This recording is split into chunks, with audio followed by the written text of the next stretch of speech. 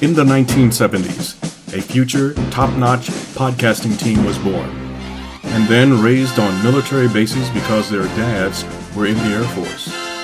These Gen Xers eventually grew up and were unleashed upon the world. Today, looking forward to retirement, they survive by dishing out their opinions.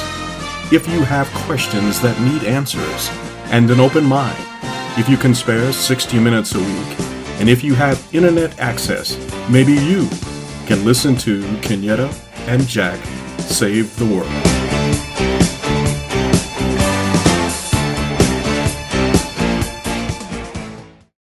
Mama say, mama sa, mamaku sa. You're a vegetable. I'm a vegetable. He's a vegetable. We're all vegetables. But it's okay because we're all in this together. Listening friends, thank you. Thank you for gracing us with your digital virtual presence for the next 60-ish minutes as we discuss the things that are worth discussing. If Yes. you're here, you know who we are and what we do. We're here to save the world. Boom, boom, boom. Hi, Jack. Hello there. How's You things? got me. I know that was from a Michael Jackson song, Yes. but of course, you got me thinking, and I combined it with a little Dr. Pepper jingle, which is going to show my age. I'm a vegetable. You're a vegetable. Wouldn't you like to be a vegetable too? Be a vegetable. Somebody's going to remix that if they already haven't on TikTok. Just wait. I hope so. Just wait, because that's what they do on TikTok. That would be incredible. They do they do remixes of songs you would never think went together. Like someone did the most awesome remix to the Reading Rainbow theme. Yeah. Like it was Chef's Kiss. I was like, who did this? Who did this? Yeah. Yeah. No, they do. They do great work with that stuff. Yeah, that's the upside of TikTok. I won't discuss the rest. You can go down some strange places.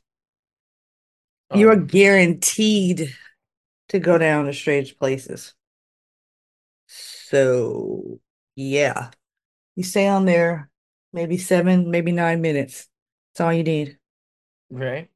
I have That is seen also things. true. I have seen things I don't want to see anymore. And then I have seen things I've never seen anyplace else, and I'm excited. Somebody over in maybe China, maybe Thailand. I couldn't tell the country, but they had strapped one of the little tiny cameras that work, I guess, by Wi-Fi or whatever, or battery operated or something, Hmm.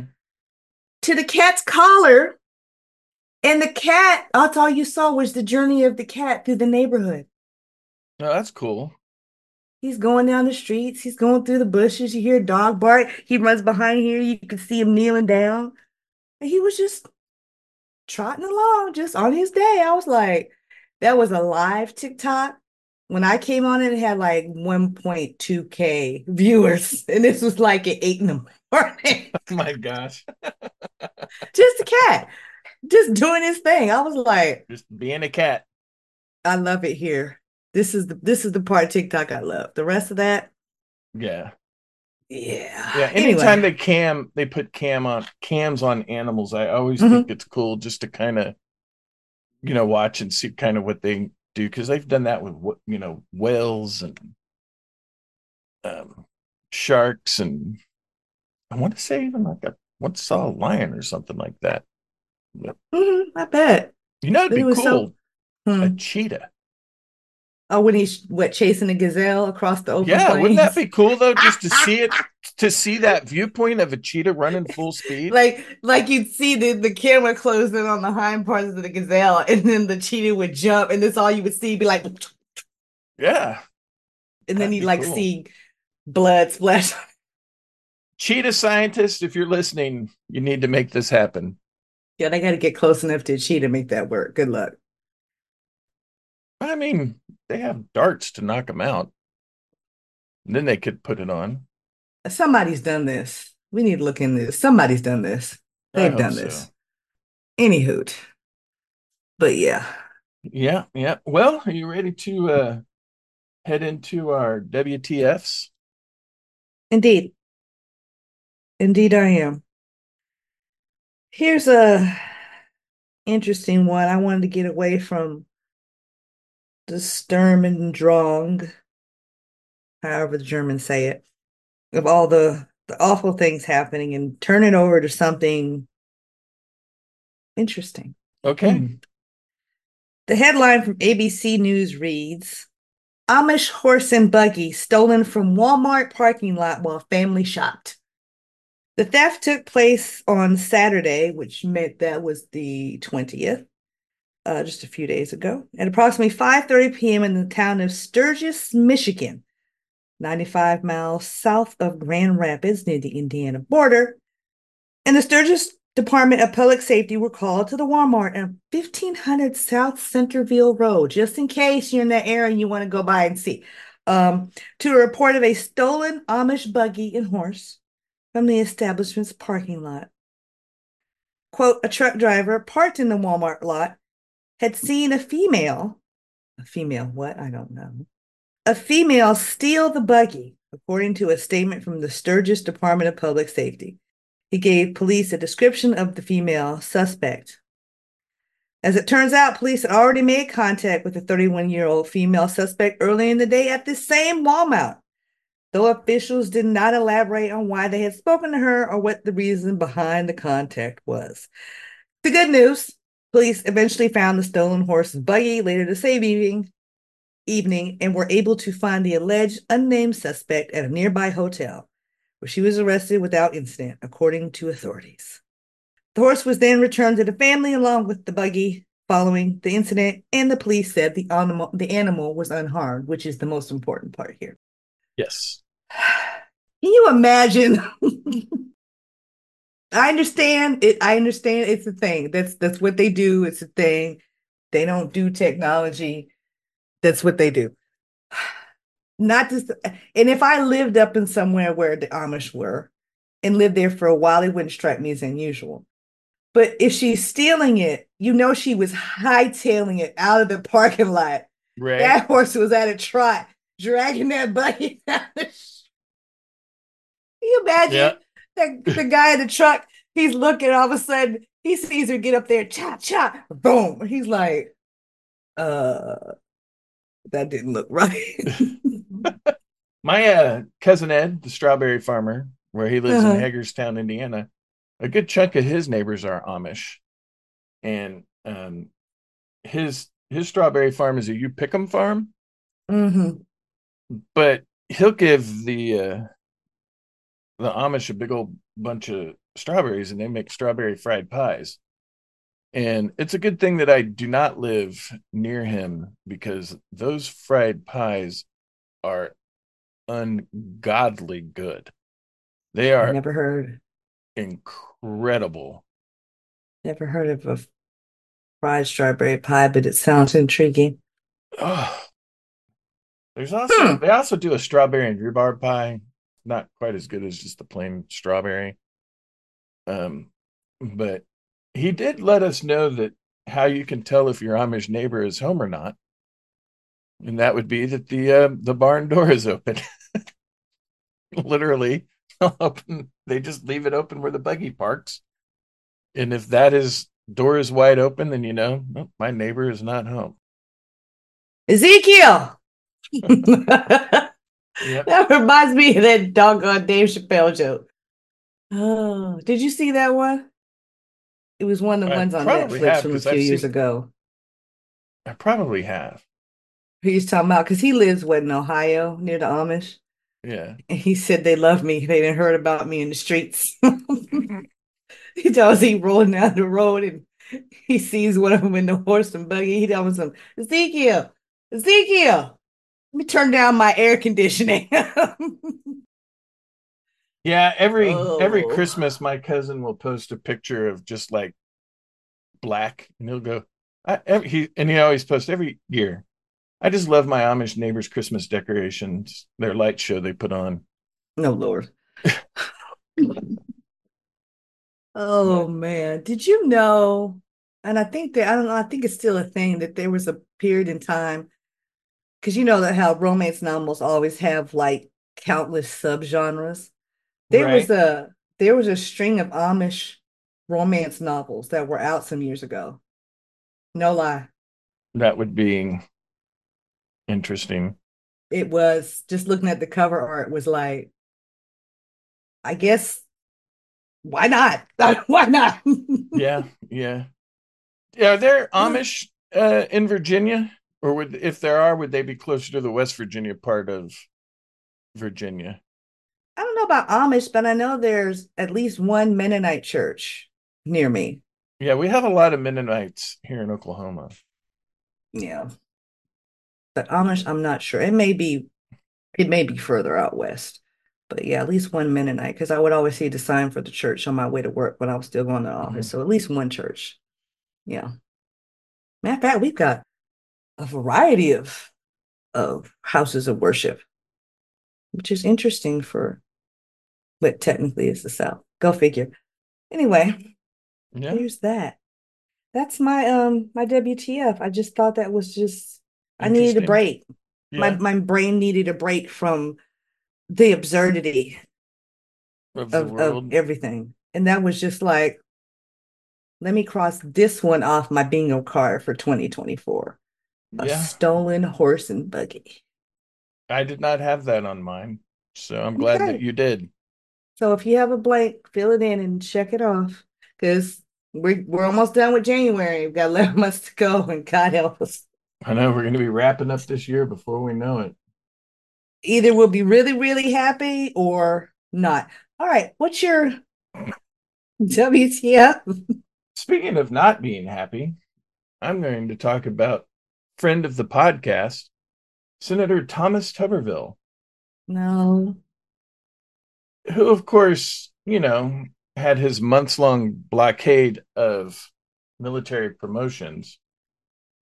And so he has come out with this interesting thing. He was on TV. He was talking about this because now he is, well, I mean, obviously he's upset with the Biden administration, but not even for something they're doing. This is just a completely made up thing. So, as he says on Newsmax, quote, a lot of people don't know this, but the Biden administration is looking for every possible way to take care of these people coming across the border that the American taxpayers shouldn't be responsible for, especially our veterans. He said, we just recently found out that the Biden administration has decided to use VA operated community care systems in rural areas for migrants. And it's pushed our veterans to the back of the line. That's kind of funny that he's complaining about veterans being pushed to the back of the line. But there's a pretty strong reason why nobody has heard about this happening, because it's not. Okay, I was going to say, it's just a figment of his imagination. Yeah, they don't do that. He has even co-authored legislation to make it that the Biden administration has to stop doing this, which is going to be fairly easy for them to do since they're not doing it. Correct. Okay. And then it led to the VA releasing this official statement. VA does not provide or fund any health care to ICE, Immigration and Customs Enforcement detainees. Department Press Secretary Terrence Hayes said in a statement responding to the GOP accusations. Currently, ICE pays the VA to help process payments for health care costs for immigrants in their custody. And fewer than 10 employees from the VA's Financial Service Center are tasked with the work as part of their other duties. Fewer than 10. So that means 9. Yeah.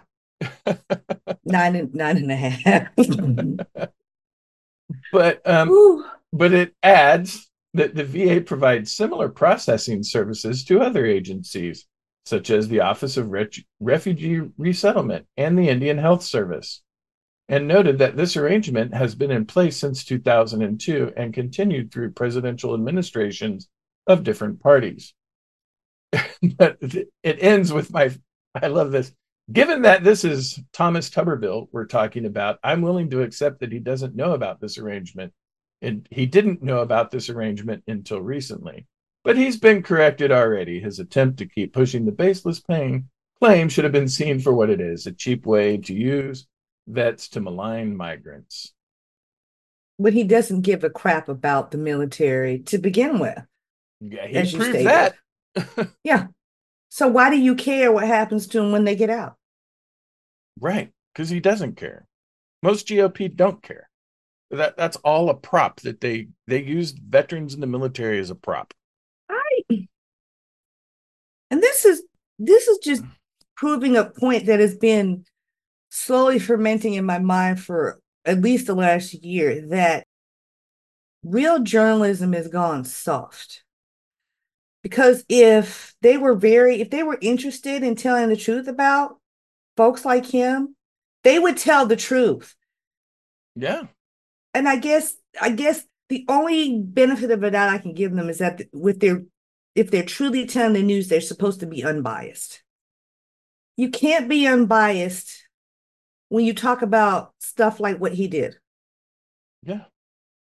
Like, you can't, the rules of real journalism say you can't call Tommy Tuberville a childish, selfish brat.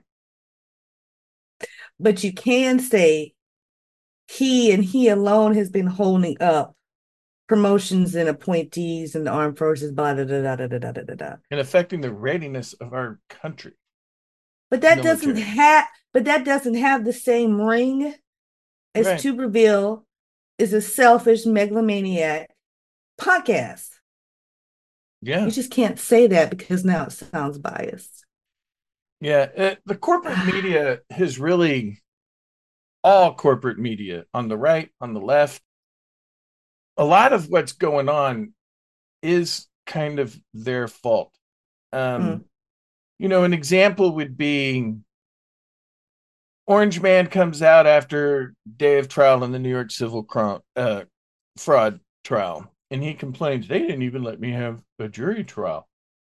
Well, if the corporate media, and this includes, this is the people on the right, if they would say, no, you didn't have a jury, when he was done, and they come back and they would just say, Trump didn't have a jury trial because his attorney, Alina Habba, is America's worst attorney, and she didn't fill out the paperwork to have a jury trial because in the state of New York, a civil fraud trial is automatically a bench trial. And there's a date that you have to fill out paperwork if you want a jury trial. And she didn't do it. That's why she doesn't have a jury trial. If every time he said that, when they come back, they pointed that out. That's just, one small example. There's tons of examples that are, that could be made, with Tuberville. Did the Newsmax host say to him, and where's your documentation of this? Where's your proof? No, they just took it and ran. Yeah. Oh my God, it's an outrage. You're right. Yeah. It's like, and grant you, it's not media, but it's just as bad. Like all these stupid campaign ads that I told you I've been seeing. And the one that, apparently is approved and written by the Republicans, stating emphatically that it's Biden, Harris, and the Democratic plot to keep the little leader from campaigning by keeping him in court and making him spend up all his money. First of all, he's not spending his money. He's spending donors' money. Yeah. And second of all, it is not Biden, Harris, and Democrats' fault, because every single trial that he's involved in now went to trial because of a grand jury that was made up of regular citizens. Yep. Regardless of political affiliation. Yeah. Ew. Yeah. One of the things I've been thinking about over the past couple of weeks is, on the one hand, you're taking crap all the way up to the Supreme Court that the president has absolute immunity, and while president, there is nothing they can do that is illegal. And on the other hand, you're complaining that the current president is coming after you through the courts.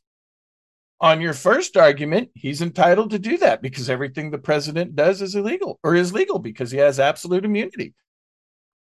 Which also means whatever it is that the Republicans have been trying to accuse him of is legal. including all these things that they're quote unquote trying to impeach him on, it's legal because he has immunity. If it applies to the little leader, then it applies to the current sitting president. Oh, but we forget in the little leader's mind, the rules only apply to who he thinks they should apply to. Yeah. I think it'd be hilarious if at the State of the Union, like Biden gets up there and he's like, I got a little audio segment. And then it's Trump saying the immunity, yada, yada, yada. And then he's like, so my Republican friends here in the House, everything that you're investigating me for is cool because I have absolute immunity. It would be funny if he did that and he had it on one of them little old school recorders with the little tiny tapes. Like and he just he pulled it out of his pocket, click, and just put it down the podium and just sticks it like in front of the mic. And he's like, sorry. He's like, showing my age here. Showing my age here. Going like, a little Nixon. he pushed the rewind. Okay, it's right there. There you go. Yeah, and then they played Trump, and then he's like, so you guys might as well stop investigating me because everything I've done as president is okay because I have unqualified absolute immunity. And then the press secretary pops up and says, no questions. And then they leave. Yeah. You thought they were mad last year when he correctly called them on their lie that they're not trying to cut Social Security, even though they had 3 bills and committees to do that. But, hey. My mind just flashes back to that moment in was it the last debate? The second or the last debate that he had with the little leader in 2020. And the little leader said something, as usual, ridiculous.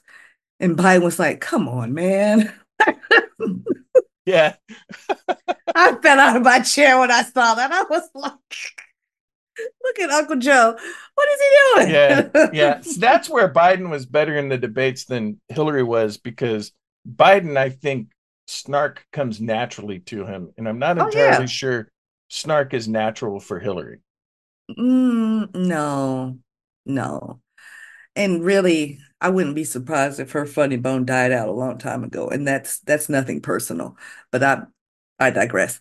That's a whole different issue. But before we get to what you were going to go to, did you see that America's Greatest Attorney, Alina Habba, may be getting hosed by the judge in the Lewis Kaplan in the second E. Jean Carroll case that's going on? Because she requested that they not have court on Tuesday, even though they tried to blame it on the judge and the Democrat, because she was exposed to people with COVID and she had a fever and wasn't feeling good. And so there was also a jury member that was exposed to COVID and had a fever, a real exposure. And so that was one of the reasons they canceled Tuesday and Wednesday. So what happened on Tuesday? A bunch of social media posts of Alina Habba at a campaign rally. And apparently Judge Kaplan has seen those photos and he's not very happy with her. And he is contemplating a very large fine for her or possible contempt of court charges. I wish there most definitely be contempt of court.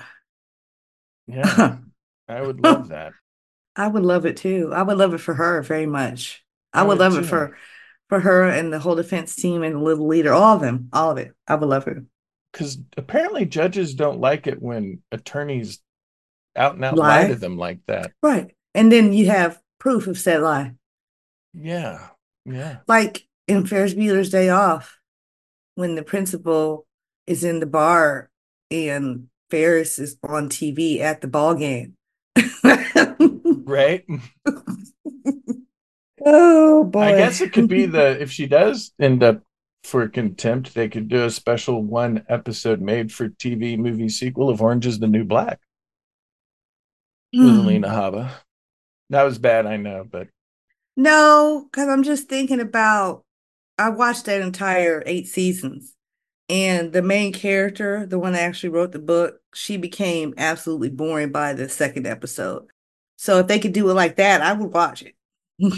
I would watch it. Yeah, my favorite is somebody was playing a thing and she was like, someone asked me, would you rather be um, pretty or smart? And I would rather be pretty because you can fake being smart. And the person goes, she cannot fake being smart. You can't fake being I'm smart. like, You other people can't. might have that ability, but Alina Habba does not. In order to fake being smart, you also have to be somewhat charismatic. Right. And she just gets by. I don't even really think she's all that pretty, to be honest I, with you.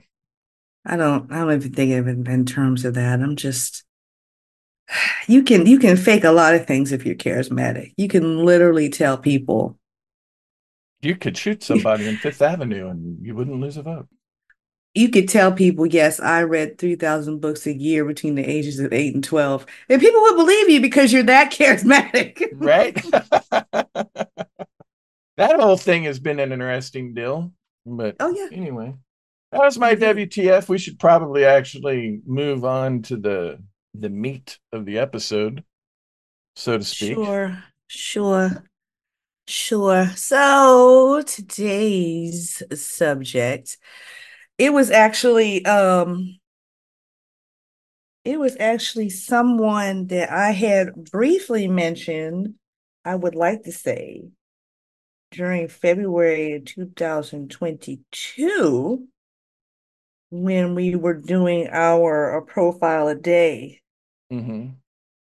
Back on when we were a baby pod. mhm, on notable Black Americans. Yes, it was 2022. Um, and that was a mistake because I surely should have suggested this person for a full-blown episode much sooner. But as it so happens, here recently there was a biopic that came out about this person real recently on Netflix. And the actor who plays this person has just been nominated for lead actor for said movie. That's exciting. The person in question is civil rights leader Bayard Rustin. Never heard the name? I have not. There's a reason. And it's unfortunate that not a lot of people hadn't heard his name before. But we're going to talk about him because he turns out to be very instrumental, maybe even more than some of the other people's names that you're familiar with associated with the civil rights movement. So we're You going to know, talk about him. that's kind of a frequent thing that for some reason somebody puts in like all of the groundwork and infrastructure sort of building, and then someone else ends up sort of becoming the face of a movement. True, I don't true. know if that's what's going on here. I'm just saying that that seems to happen frequently. It is, and there's a couple of reasons for it, but his efforts should not go unnoted, which they have it. It's just that his name just doesn't get brought up nearly enough when you talk about the civil rights movement. You got MLK, and to an extent, you've got Malcolm X, even though he was supposedly a little more radical, whatever that's supposed to mean. And then of course you've got other figures. You've got Rosa Parks. You've got oh boy, I can't even off the top of my head. I can't think of anybody else. That's crazy. But those are the names that you hear most often. His name isn't heard most often, but he is, like I said, he was instrumental in a great deal of happenings during that time period. So I want to talk about him. Born Bayard Taylor Rustin in Westchester, Pennsylvania, March 17th, 1912. His parents were pretty young, so unfortunately, he really didn't know his father. His mother was 16. And due to her age, for many years, he thought she was his sister because he was raised by her parents. Here's another fun fact. They were Quakers. Interesting. Yes. That's also what happened with Jack Nicholson. Interesting. As a teenager, he played left tackle on the high school football team, wrote poems, and apparently was a pretty decent singer. According to rumor, legend, lore, whatever you want to say it, he staged an impromptu sit-in at a restaurant that would serve his white teammates, but not him. When he told his grandmother he preferred the company of young men to girls, she simply said, I suppose that's what you need to do. Keep that in mind. In 1937, well, let me back up. In 1932, he entered Wilberforce College. That's a school that we've talked about several times on this pod. That we have. And he was active in a number of campus organizations, including the unofficial brother fraternity to my sorority, Omega Psi Phi. Unfortunately, he was expelled from Wilberforce in 1936 after organizing a strike, and he later attended Cheyney State Teachers College, now called Cheyney University of Pennsylvania. And Cheyney honored him with a posthumous Doctor of Humane Letters degree at its 2013 commencement. He moved to Harlem in 1937 and began studying at City College in New York. And he became involved in efforts to defend and free the Scottsboro Boys, which, if you never heard of this tragic story, involves accusations against 9 very young Black men who were accused of raping 2 white women. Surprise, surprise, they didn't do it. Didn't matter. Shocker. And that's a story all to itself. But if you've heard of it, listening friends, you know. Interesting enough, though, Rustin joined the Young Communist League in 1936, but he left in 1941 after the Communist Party USA, yes, that was a thing, reversed its anti-war policy in response to Nazi Germany's invasion of the USSR. In other words, they were like, yeah, let's get involved in that. Rustin was like, I don't want anything to do with war. He left.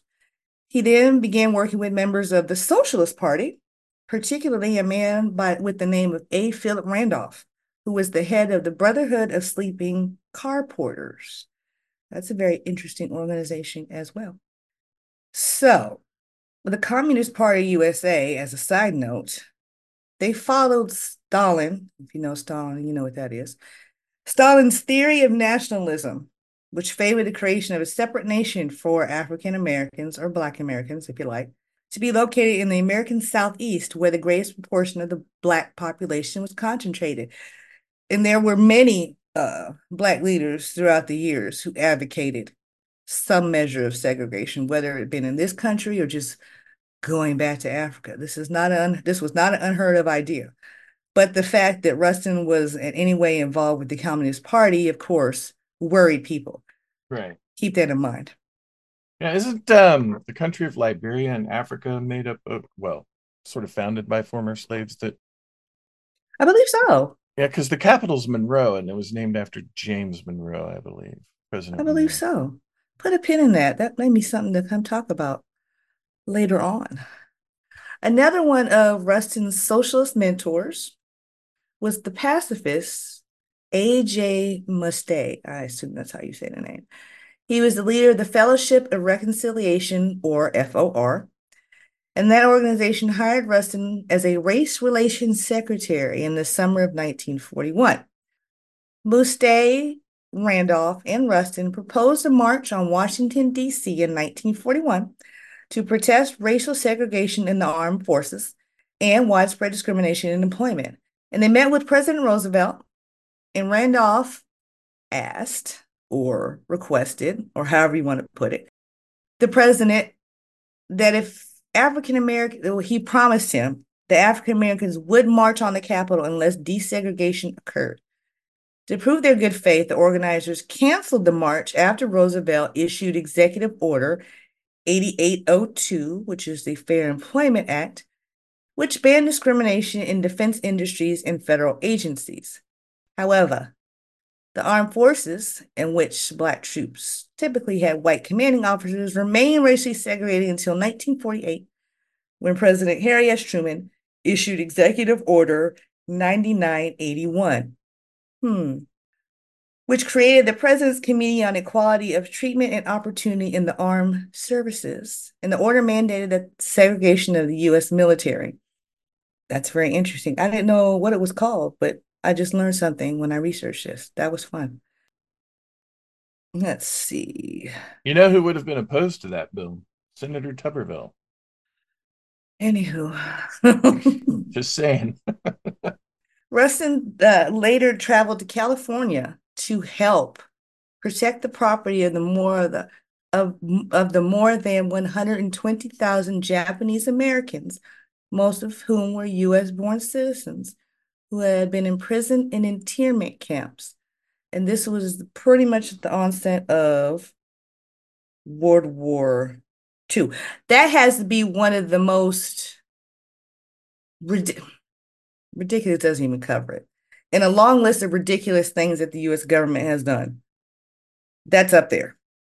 And impressed with Rustin's organization skills, A.J. Muste, again, the guy who set up FOR, appointed Rustin as the Secretary for Student and General Affairs.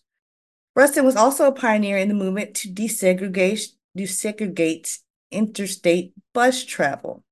In 1942, he boarded a bus in Louisville bound for Nashville and sat in the second row. A number of drivers asked him to move to the back, according to Southern practice of Jim Crow, but he refused. The bus was stopped by police 13 miles north of Nashville, and Rustin was arrested. He was beaten and taken to a police station, but was released uncharged. So, 2 years after that, he and several other folks were arrested for failing to appear before his draft board and refusing alternative service as a conscientious objector. In other words, he said F, selective service.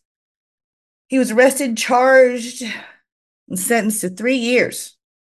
He ended up doing 26 months on a chain gang. Can you believe it?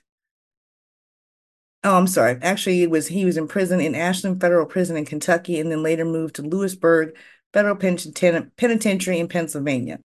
And, well, I'll get to that in a second. 1947, he gets involved with CORE, which was the Congress of Racial Equality, another civil rights organization that was established in 1942.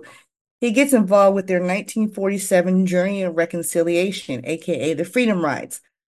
And, well, that's what they were known later on as. And he got involved with the very first one, where him and several other folks traveled several states, and they ended up being arrested for that as well. Nothing about this is surprising. And he and the other organizers of this recruited a team of 14 men, and they divided them up to ride in pairs through Virginia, North Carolina, Tennessee, and Kentucky. This is where he actually spent time on the chain gang after he got arrested for this. And the point of the Freedom Rides was to test the 1946 ruling of the Supreme Court's decision in Morgan v. Commonwealth of Virginia that banned racial discrimination in interstate travel as unconstitutional. And they were like, well, let's just see. Is it going to hold up? We already know the answer to that one. Anyway, spent some more time in California in 1953. And after a speech that he gave there, he was arrested again for activity, a sexual nature in a parked car with 2 white men. This is where he was publicly outed, but he had never made a secret of him being gay. Right. People around him knew he wasn't closeted. It's just the general public at large did not know until this happened. So he was originally charged there with vagrancy and lewd conduct. He pleaded guilty to a single lesser charge of, quote, sexual perversion. Gosh. And served 60 days in jail. And like I said, this arrest was the first time his sexual orientation had come to public attention. And like I said, he wasn't ever caught. People that knew knew. He wasn't ashamed of it or anything remotely like that. And that's testimony from him and several other people. He wasn't ashamed of it. And this, in big part, explains why he didn't get the recognition that he deserved as instrumental as he was in the events of the civil rights movement. That and the fact that he embraced some of the concepts of communism early on. It didn't go over too well with some people. The fella that was the director of FOR, the organization FOR, A.J. Muste, he had already, quote unquote, tried to talk him out of his homosexuality. Didn't work, naturally. Did they try praying away the gay? It's anyway. Yeah. I can't even wrap my mind around why people think that's an idea. I do. Right. Mm, mm. I should add that at some point in 1948, and I'll back up a few years, Rustin actually made a journey to India and spent time with some folks that practiced the teachings of Mahatma Gandhi. So that's where he learned the practices of nonviolent protests and such. He brought those back and helped out a fella that we all know the name of, Dr. Martin Luther King Jr. That's where Dr. King got most of his ideas about nonviolent protests was from Rustin. Go figure. Interesting. When he met up with King in 1956, King was in the middle of organizing the Montgomery bus boycott. And at the time before he met Rustin, King actually had armed guards protecting his home and his wife and his children. Rustin came and talked to him, and slowly King shifted his attitude and his viewpoint over to the idea of nonviolence. Go figure.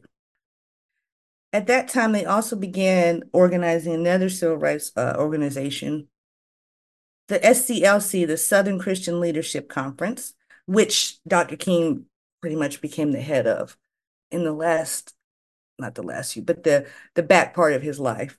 Mhm. And again, as I mentioned, a lot of African American leaders, especially in the civil rights movement, were concerned with his sexual orientation and his love of communism. And I won't even say love, just his embrace of certain tent poles.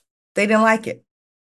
I should also add here that this was a time period, the 50s and the 60s, were heavy with what's called respectability politics. You Right. heard of it? I don't know if I've heard of that name, but I think I can infer sort of the idea behind it.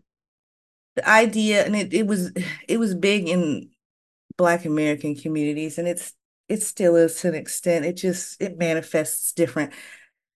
Think about, if you want a modern day example, think about all the fuss that a lot of uh, Black celebrities did after Slapgate, how they Okay. all fell out, and they all had something to say about how awful Will Smith acted and how he made all Black people look bad. That's respectability politics that Black folks and really any marginalized community in this country had to dress a certain way and be educated a certain way and live certain places Right. and have certain jobs in order to be accepted by the social majority.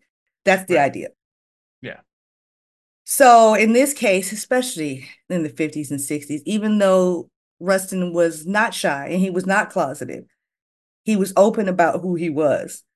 But there were a lot of people that shied away from it and didn't feel like he needed to be the face of the civil rights movement. So really, he was like the man behind the man, to be honest, because not only was he involved with the bus boycott, he was also heavily involved with the March on Washington in 1963. And everybody knows King's speech at the March on Washington. And the full name of that was the March on Washington for Jobs and Freedom.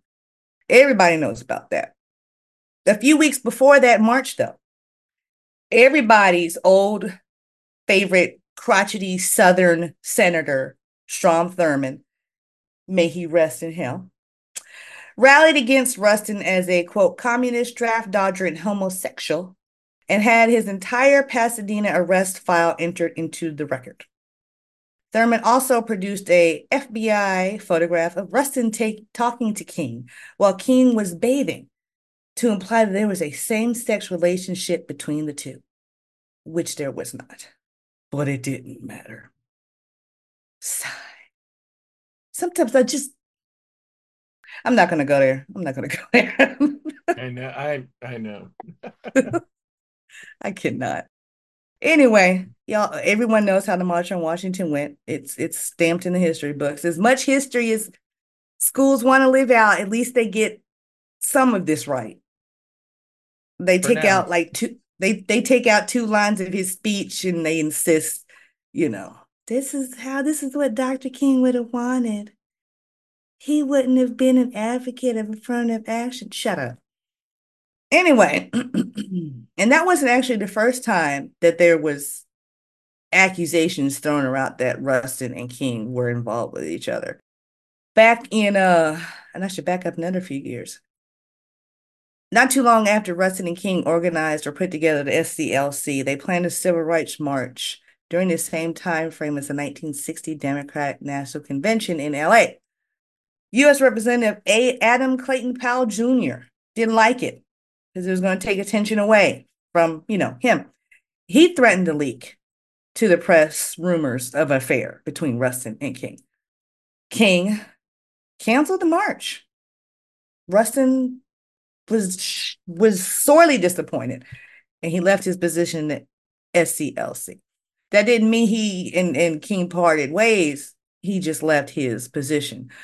Again, mostly because of just the pressure that you shouldn't be here. And he thought the same thing to an extent. He didn't feel like people focusing on who he was should take away from what the civil rights movement was doing. I can get it, but it's a shame that it had to come to that. Go figure. Yeah. Knowing what I know now about how the world conservative and all of that stuff is, I could see where you would feel that way. And I'll say this, and this is not a knock on my fellow kinfolk at all. The fact of the matter is, while a lot of Black Americans have and to this day insist on, and rightfully so, equality and equity in this country, a lot of them, way too many of us, are rightfully socially conservative, and they don't have the capacity to accept that all Black folks mean all Black folks, even if those are Black folks in the LGBTQ plus community. And it's shameful. I hate to say it, it's shameful. And it was worse then, and to the extent it's the same now. So anyway, I had to put that in there. It's just it makes my chest hurt. After the 1964 Democratic National Convention, which followed Freedom Summer in Mississippi, and if you've never heard of that, look that up too. Rustin became an advisor to the Mississippi Freedom Democratic Party. Listening friends, if you remember a couple of years ago when we did our episode about Miss Fannie Lou Hamer, here she is again. She was one of the people instrumental in putting together the MFDP. And she was one of the delegates sent to the National Convention. They were trying to establish as a legitimate non-Jim Crow delegation from Mississippi. Because naturally, the Democratic Party from Mississippi was all white. Go figure. Yeah, stunned. So, So, and when, again, I just have to say it, you see where everything always comes back. Everything is all intertwined. Everything. All the time. Yeah. Everywhere. Weird. Not weird, but weird. It's hard to explain. So, after the passage of the Civil Rights Act of 1964, Rustin advocated closer ties between the Civil Rights Movement and the Democratic Party, specifically the party's base among the white working class, many of whom still had strong union affiliations. And already, a lot of Black Americans were considering themselves Democrats. But it was during this period that it pushed even further, and that's why to this day, you still see a lot of Black Americans vote Democrat. Go figure. That's a whole conversation into itself. And I should also point out, he was pushing for a relationship between the Black working class and the white working class because of shared interests. And that was not an uncommon thing for a lot of civil rights leaders to do. Not a lot, a handful. And I think those ideas were considered, quote, radical for the time. In that, they appreciated the support of white Americans, but they was only going to go so far. What folks like Rustin and also the Black Panther Party, specifically out of Chicago, because that's what Fred Hampton was trying to do before he was assassinated. He was doing the same thing, pointing out the common interests between Blacks and other so-called disenfranchised communities, lower class whites, Hispanics. He was putting together a coalition for all those people to work together. And what happens anytime people realize that the same foot is on everybody's neck? They get together. And then what happens? The foot that's on their necks tries to stomp them out. Yeah, Figure. we've discussed this before, that Mhm. poor whites have nothing in common with the people that they support that are, Mhm. the wealthy whites. You have nothing in common with them other than skin tone. Not at all. And it's a shame that so many people forget how how much most of us have in common in that respect. It goes past race, it goes past ethnicity, it goes past gender or orientation. Those are the kinds of things we have in common. We all want a decent job where we're paid and treated fairly. We all want a nice place to live. We all want to be in a place where there's low crime and places with good education. We all want these things in common, but all the other shit gets in the way. Yep. That's my little baby soapbox moment. What can I do? But even though Rustin was openly gay, he actually didn't get started into gay rights activism until the 1980s. By this time, he had shifted out of the political scene. And some of the views, he actually got more conservative between the end of the 60s into the 70s. And some civil rights leaders and other notable Black figures at the time kind of called him a sellout. And the fact that and I don't, just from the research and I don't know that I would call him a sellout per se, but I think the radicalism was toning down, maybe, I guess you'd say, for him. It's not that he didn't still want change. He was just repositioned. And of course, it never sat well with some people, obviously because he was gay. And obviously for a certain time, he was a communist. And then later a Right. socialist. They didn't care about it. And he may have really been one of those people that was ahead of his time, to be honest. And then some of Yeah. the stuff that he was concerning with and how he wanted to approach things. But again, primarily for his sexual orientation and his political beliefs, he was put back in the background, sometimes voluntarily, sometimes not. But I don't think anybody should forget that he was heavily involved. Mm-hmm. Like, he brought a lot of ideas to the table that were then later on adopted and carried on through the years. So he's one of those ones that does not deserve to get forgotten about. And I was so happy to hear that Netflix was going to do the biopic, um, which I've been distracted, and movies like that, I have to sit down and be in the right mindset to take it in and appreciate it. Right. So as soon as I get a free day, which will probably be sometime in the next 2.5 months, and my head is clear, I'm gonna sit down and watch it, and I'll probably watch it again. Because the actor who plays Rustin is fantastic, and the actor who plays him also happens to be openly gay, and which is a wonder because, as far as I know, he might be. I may be misquoting, and I'll go back and look again. He might be right now the only openly gay Black actor in Hollywood, as far as movies are concerned. There are some television Yeah. actors that do primarily TV roles, but as far as Hollywood movies, he might be the only one. His name is Coleman Domingo. Remember that name. He's fantastic.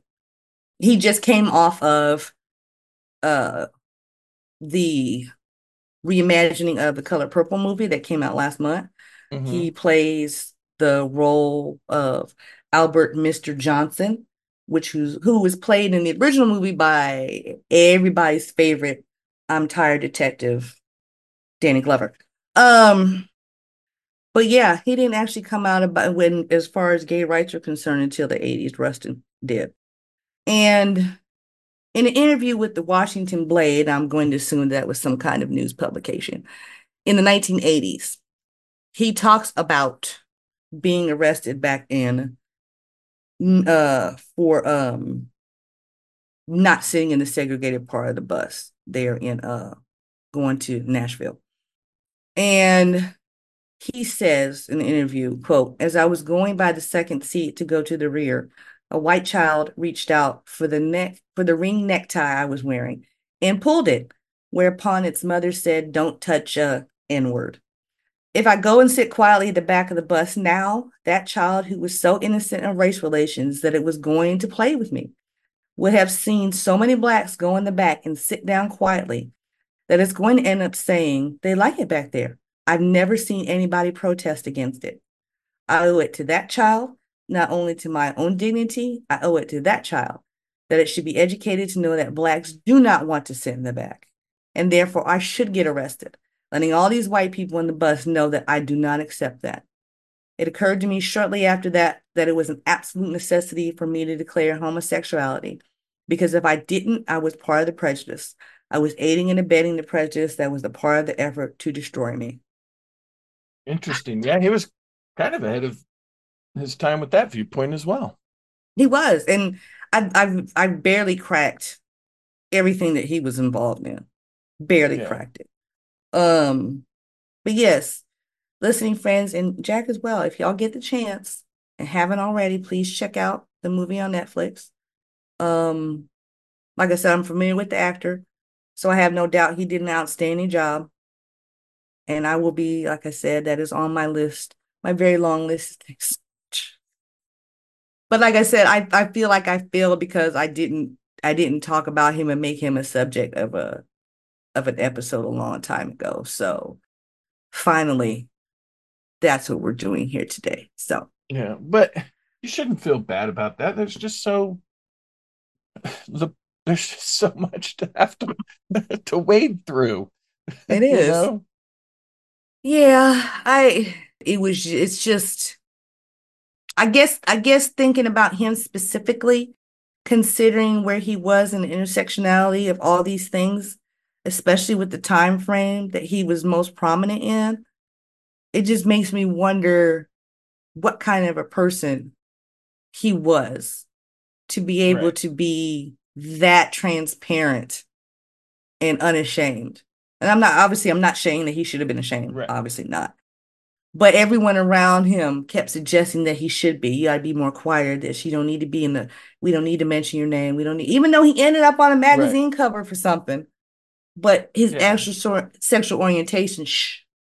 I also think sometimes modern people, we tend to judge a person on their fight for whatever it was based on a modern viewpoint versus the battle that they were fighting at the time. You know what I mean? Because you could fighting for on the surface, fighting for equality should be, you'd think, well, it's the same now as it was in 1950, but it's not, because that was a completely different era with completely different, it was a different world and it was a different battle. The only thing that was the same is, the struggle for equality, but it was a completely different battle that they had to deal with. And I think we tend to forget that sometimes. Yeah. Yeah. That is true. I should mention as a closing note that when he passed away on August 24th, 1987, President Ronald Reagan issued a statement on Rustin's death, praising his work for civil rights and for, quote, human rights throughout the world.